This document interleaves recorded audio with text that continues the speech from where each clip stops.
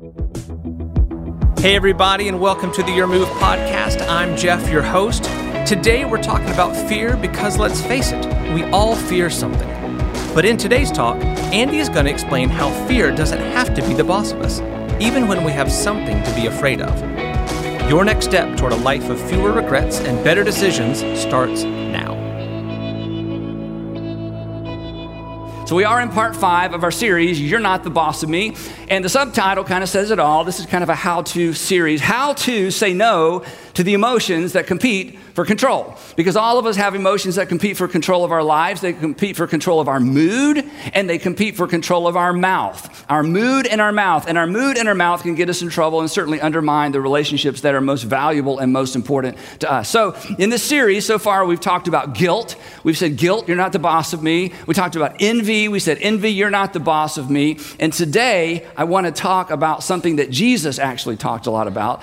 I want us to talk about how to keep fear from becoming the boss of us. None of us want fear or worry or even anxiety to be the boss of us. And for many of you, fear has never been the boss of you. In fact, for some of you, the people closest to you are like, you could use a little fear, okay? You could use a little worry. You're just so optimistic, you just kind of blaze a trail and, but for most people, there is an element of fear or worry that plagues us, and from time to time, relationship to relationship, or in some specific environments, or in some particular area of our life, fear easily becomes the boss of us.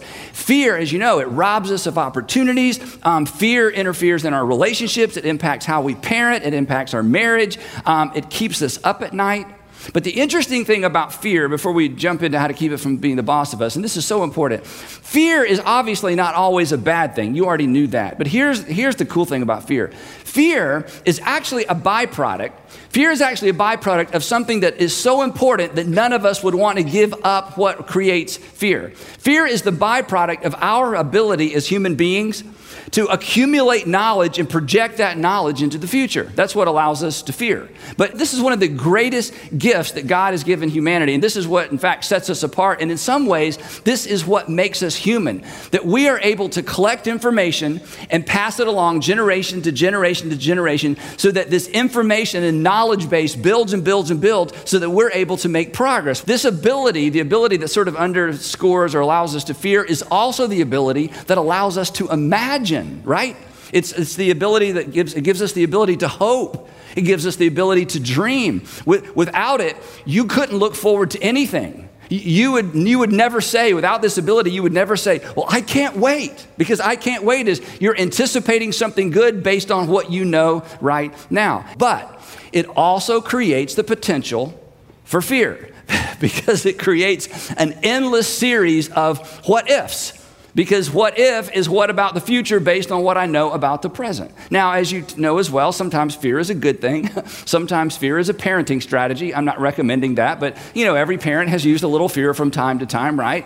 But you don't want, and I don't want fear to be the boss of me, right? I mean, there's a place for fear, but we don't want it to run or ruin our lives. It always puts us off balance. In fact, whenever we allow any of these emotions to take control of our lives, we are immediately off balance, which means we're always distracted, we're overly protective, and fear in particular causes us to become very, very self-absorbed. Now, what's so fascinating to me, and I hope to make this fascinating to you, is Jesus said so much about fear. But in fact, Jesus' entire ministry, especially with his 12 apostles, part of the journey was to teach them how not to be afraid. Because the bottom line for Jesus' teaching when it came to fear, like, Jesus, just give us the bottom line when it comes to fear, here it is, all right? Fear not. Stop it. Just quit being afraid. Thank you, Jesus. That's so helpful. I hadn't even thought about that. I'll just stop it. In other words, to use our terminology, he would say, don't let fear or stop allowing fear to be the boss of you, right? I mean, this is his message. Stop being afraid. Which, of course, is easy to say, but virtually impossible to do. And this is what's so interesting, his first century followers, especially the 12 apostles, they felt the same way because Jesus would say, fear not, don't be afraid, fear not, don't be afraid. And they were, during their time with Jesus, they believed him, but what does that mean? How do you do that? And doesn't that seem a little bit naive, right? So On one occasion, Jesus has just identified his 12 apostles. You know, there's all these, again, if you've been with us, everywhere Jesus went, there was a crowd. There was a crowd, and then there was a smaller group in the crowd called disciples. John calls this group the disciples. And this is the smaller crowd that went everywhere Jesus went. And then within the disciples, there were the apostles, the men that Jesus chose specifically to be his closest group. And so he gets them together, and he says, okay, here's the good news. Now that you've signed on, let me tell you what the contract reads. I'm going to send you out like sheep among wolves, and you're going to be arrested, and you're going to be beaten. And then he says, don't be afraid. And they're looking at each other like, okay, did we miss part of the message? I mean, is there anything between that? It's like, you're going to send us out, and eventually they were sent out, and eventually they were all arrested, and eventually they were all beaten, and many of them were executed. But just saying at the end of that, therefore don't be afraid, not only did it not take away their fear, that doesn't even make any sense. So Jesus, and this is the part we miss, Jesus took them on a field trip. And this was the field trip Jesus set up to teach them a lesson about fear. And as soon as I start this story, many of you will rush to the end because you grew up hearing this story. Then the text says, Matthew tells us that Jesus got into a boat and his disciples followed him because they're his followers. So he gets in the boat, they do what Jesus did. Jesus in the boat, they get in the boat. They row out to the middle of the Sea of Galilee. They were heading across, not the whole sea, but down across a part of the sea. And the text tells us, Matthew tells us that suddenly, because this was not unusual for the Sea of Galilee, suddenly, not a storm, not just a wind, a furious storm, and this was an unusually furious storm, suddenly appears out of nowhere, came up on the lake so that the waves swept over the boat. Now, these are not very large boats, okay? Don't picture flannel graph and don't picture Sunday school. Let's just picture reality. They're on a very small boat. They can't see land in either direction because of the clouds and the rain is sideways, and they are soaking wet. They're not pretty. This isn't rock star Jesus. Nobody's pretty, okay? All their hair is matted and wet to their face, okay? And it's loud. Many of you have been out on boats in storms. It is loud. To talk to anyone, you got to get right up in their face or you have to yell. And then Matthew says, and Peter would come along later and basically say, yeah, this is exactly how it happened. Jesus was sleeping, which is almost impossible. I think maybe he was faking. Jesus is laying down, soaking wet, probably, and as this roaring wind and all of this storm goes on, and the disciples went to him, and again, they didn't wake him up like, Jesus, you know how you wake up your children? No, it's not like that. It's like Jesus. Remember, I don't want to yell all of this. Everyone is yelling. You can't be heard on this boat unless you're yelling. They went and woke him up and they said, Lord, save us. We're going to drown. Lord, save us. We're going to drown. Lord, save us. We're going to drown. Wake up. And Jesus props up on one elbow. He doesn't even get up. And he says loudly, you of little faith. And they're like, what? There's hair in our face? No, you of little faith. He's having to yell, this is so loud. And I think he's grinning because they are panicked, okay, with Jesus in the boat. You of little faith. And then here's this ridiculous question. No one would make this up. Why are you so afraid? What? Why are you so afraid? We're afraid because a furious storm just came up on the sea and the boat is sinking and water is flooding the boat and we may drown. And when you may drown, you are afraid. What a silly question. That's why we are afraid. But this isn't a miracle story to show that Jesus had power over nature. He's teaching them about fear. And look what it says. This is the best part. Then, when he finally got up, he didn't panic. God doesn't panic. Your Savior doesn't panic. Your Heavenly Father doesn't panic. Isn't that good to know? We panic. We panic because we project on into the future based on what we know and what we've seen and what we've experienced. But God, who created time, doesn't panic. This is what Jesus wants them to see. Perhaps this is what Jesus wants you to see and me to see. This is so powerful. Then he got up and he rebuked the winds and the waves. He spoke to them. And it was completely calm. Now, it's not unusual for this region of the world for these storms to come barreling down through the valley and just, create havoc in the Sea of Galilee. And then after a few minutes or in a little while, the storms move on through. But for whatever the reason, as soon as Jesus started talking, the storm moved on through, and what happens next is the point of this whole incident. And the men on the boat with Jesus were amazed. Of course they were. And they asked the perfect question. In fact, this is the most important question anyone can ever ask. They ask the perfect question. This is the question that if you're not a believer, or used to be a church person, or you went away, or you've never considered Christianity, this is the question. I mean, how did God create the world? And is there a creator? And how big is the universe? And is it, how many billion? I mean, those are fun things to talk about. This is the question. What kind of man is this? Well, it was a Superman, obviously, right? What kind of man is this? Even the winds and the waves obey him. They were amazed. Mark, who got his information from Peter, we think Peter was probably illiterate. And so when he told his story about his time with Jesus, he told it to Mark, and Mark wrote it down. That's why it's called the Gospel of Mark, but the information probably came from Peter. And when Peter told Mark this story, he said, and we feared a great fear. This was Mark's version. It's like we were afraid, and then we were really afraid. We were afraid of the storm, and then we realized who we were in the boat with, and we couldn't get much distance. We feared a great fear. This is so important for somebody here today or watching or listening. Their latter fear was greater than their former fear. Their fear of what had just happened, their fear of whose presence they were in, was greater than their fear of the storm. And for a fleeting moment, this is so important, and for a fleeting moment, their confidence in Jesus overwhelmed their fear. But just for a moment. In other words, the lesson that Jesus was trying to teach them was simply this, that you do not have to allow fear to be the boss of you. You do not have to allow fear to overwhelm you, because there's something more overwhelming.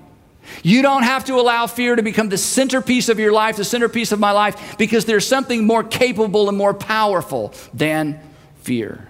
So then, while it was still fresh on their minds, they get back and they kind of get back to business. And, a few days later, Jesus comes back around to this topic and he's like, okay, let me talk about this. We had a field trip. It did not go so well. Everybody failed. But now, now that it's fresh on your mind, let me give you an illustration from nature. And so here's what he says to the guys. Look, don't be afraid. We're like, yes, we heard that. We got that. Do not be afraid of those who kill the body. Can I kind of tease this out a little bit, I think, what Jesus would say? I don't want to put words in Jesus' mouth. He doesn't need my help. Don't be afraid of anything that can kill your body. Don't be afraid of those who kill the body. Don't be afraid of things that threaten your body, but cannot kill your soul. In this moment, Jesus underscores what many of us grew up believing, that there is more to you than meets the eye. And there is more to you than your body. And there is a you that goes beyond the you that we can see. Jesus believed that.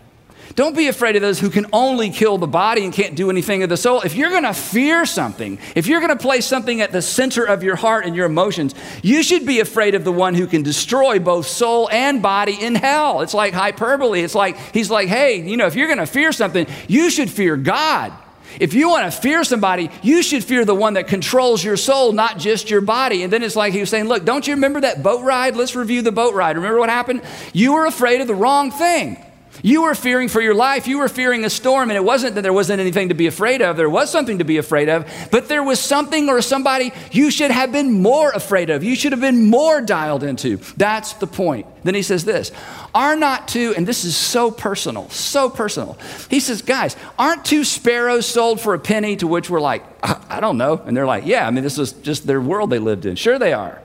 Yet not one of them, these sparrows that are basically worthless, yet not one of these sparrows will fall to the ground outside your Father's care. And even the very hairs, he's talking to his guys, on your head are all numbered. So don't be afraid. This is it.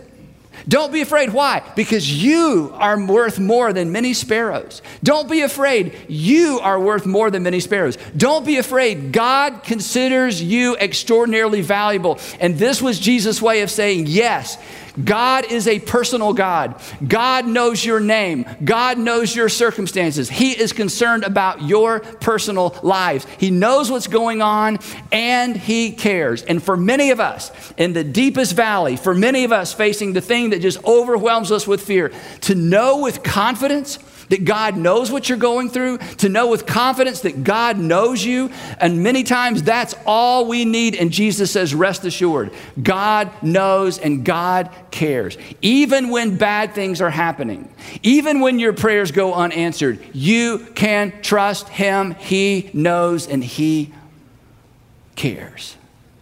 Wow. So finally, they're starting to get it. It's like, okay, I think we got it.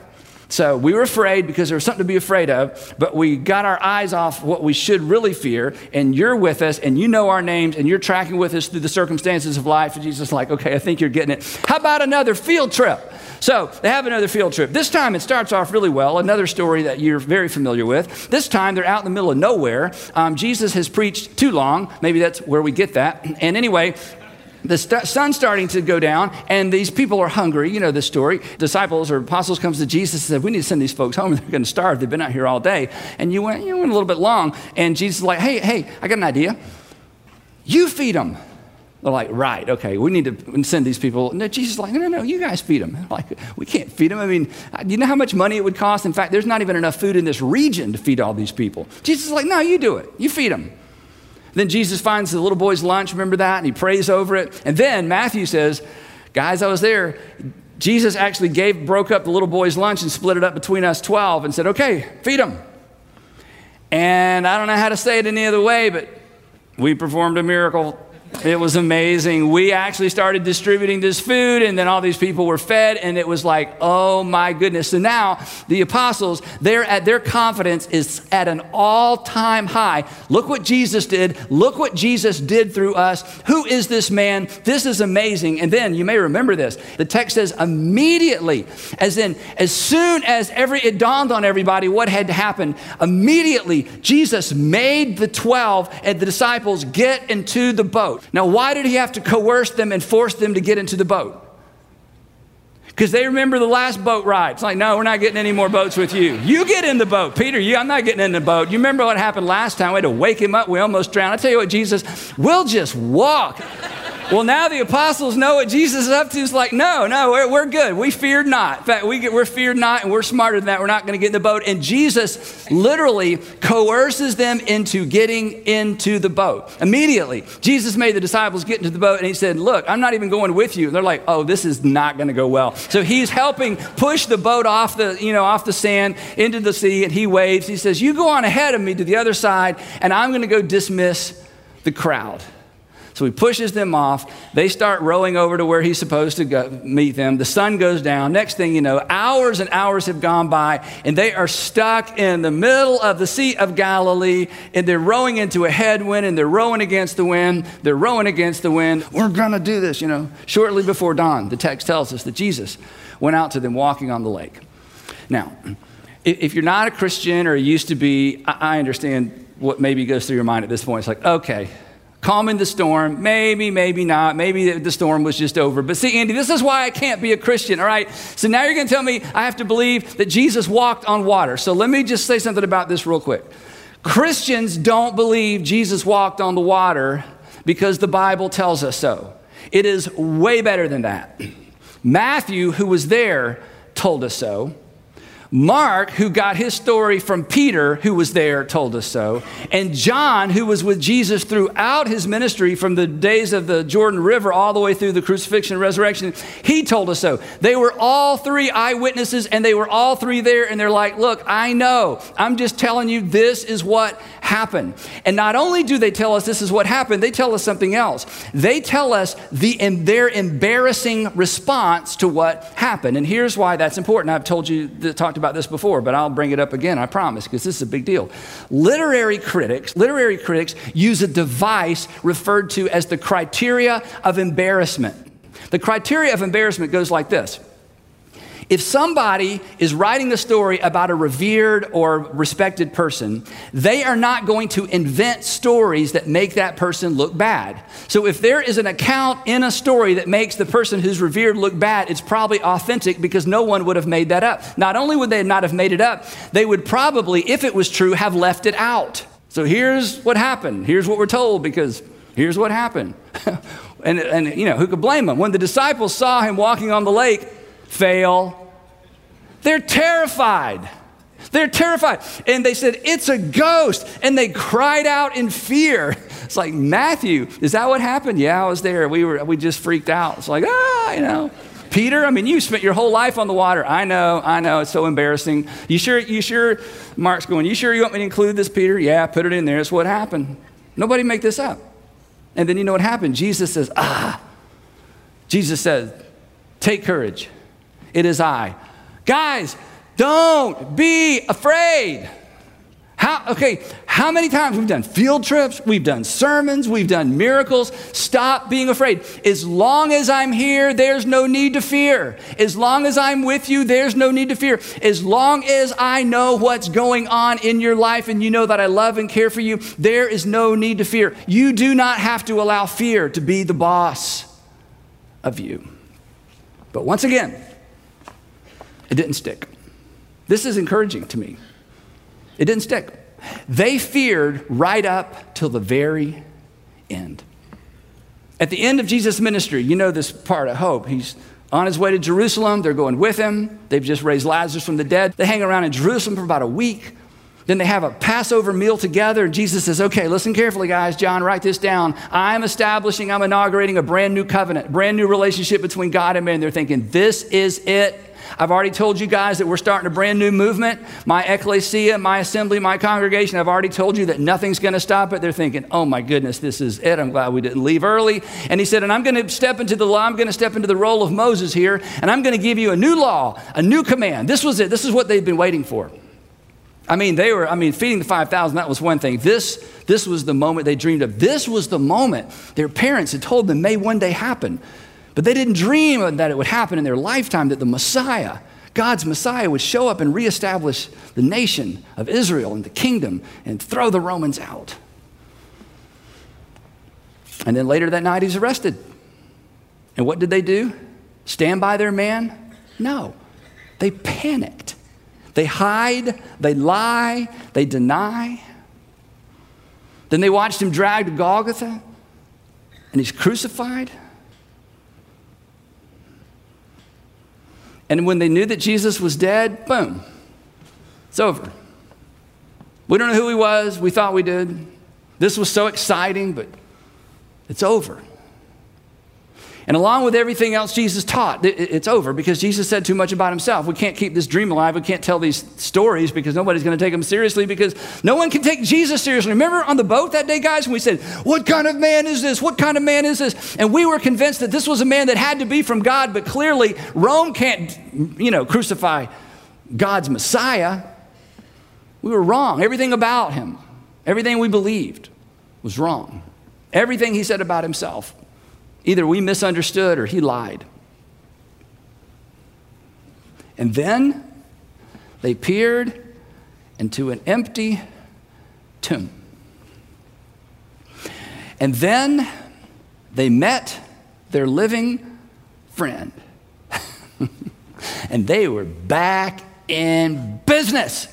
Because, listen, the resurrection punctuated every single thing Jesus taught and everything he said about himself. And when Jesus rose from the dead, suddenly for the first time, this is why reading the Gospels can be so confusing. Suddenly for the first time, it all made perfect sense, especially what Jesus had to say about fear. Don't miss this. For us, sometimes resurrection is just an Easter Sunday. For them, it was every single day. It was the source of their confidence. It was the source of their boldness. It was the source of their strength. The world would continue for these guys to be a very scary place, but they didn't have to be scared because they feared.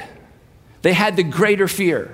They finally got the lesson of the boat rides. They finally got the lesson of the sparrows. They finally got, fear not, I am with you. And they feared not. And they came out of hiding. This is amazing. We can't imagine this. We can't imagine it. There's no parallel in our lives. And they willingly faced down the very men that had Jesus arrested, beaten, and crucified.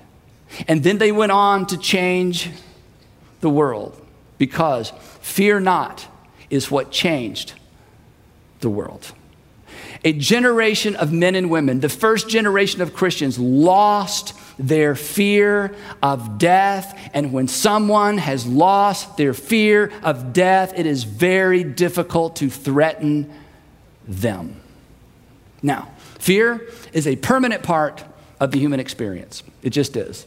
And there are lots of ways to cope. But none of us want fear to be the boss of us. And Peter, this is so amazing. Peter, who failed both boat rides. Peter, who denied he even knew Jesus after that Passover meal. Peter, who basically did everything, who panicked during Jesus' arrest. That very same Peter, who lied when questioned, who hid years after the resurrection. He would dictate a letter to Christians, the first century Christians. Those like us who have believed but have not seen Jesus. And here's what he says to you. And here's what he says to me based on his experience with Jesus. He said, let me tell you what to do. Let me tell you what you have been invited to do. Cast, throw, hurl, heave all of your cares on him. Why is that going to help us, Peter? Because let me tell you what I know that he wants you to know. Because he cares for you. Literally, transfer all of your worry, transfer all of your fretting, transfer all of your anxiety, transfer all of your fears to him, because he cares for you. And Peter should know, because he faced things we can't even imagine. He eventually died in Nero's Rome, but he was confident that the promise Jesus made him, he was confident that the promise Jesus made the disciples and the apostles was a promise that he's made you as well. That he would say with the psalmist, though you walk through the valley of the shadow of death, fear, you are not the boss of me. I already have a boss who conquered life, who conquered death. He is who he claimed to be. He is worthy of my fellowship, and he is worthy of my worship. And in this way, my friends, the life of Jesus, it's an invitation and it's a promise. It's an invitation to follow, and it's a promise that you can follow without fear. Follow me, fear not. Fear not, even when there's something to be afraid of, because I am with you and I care for you. Fear not. Thanks for listening to the Your Move podcast. To dig deeper in today's topic, download our free discussion guide at the link in our show notes. If you enjoyed today's episode and you think other people could benefit from hearing about us, remember to subscribe, rate, and review this podcast. You can also connect with us online at yourmove.is or on Twitter or Facebook. Join us next time as we continue to explore what it looks like to live life with fewer regrets and better decisions. Thanks for listening.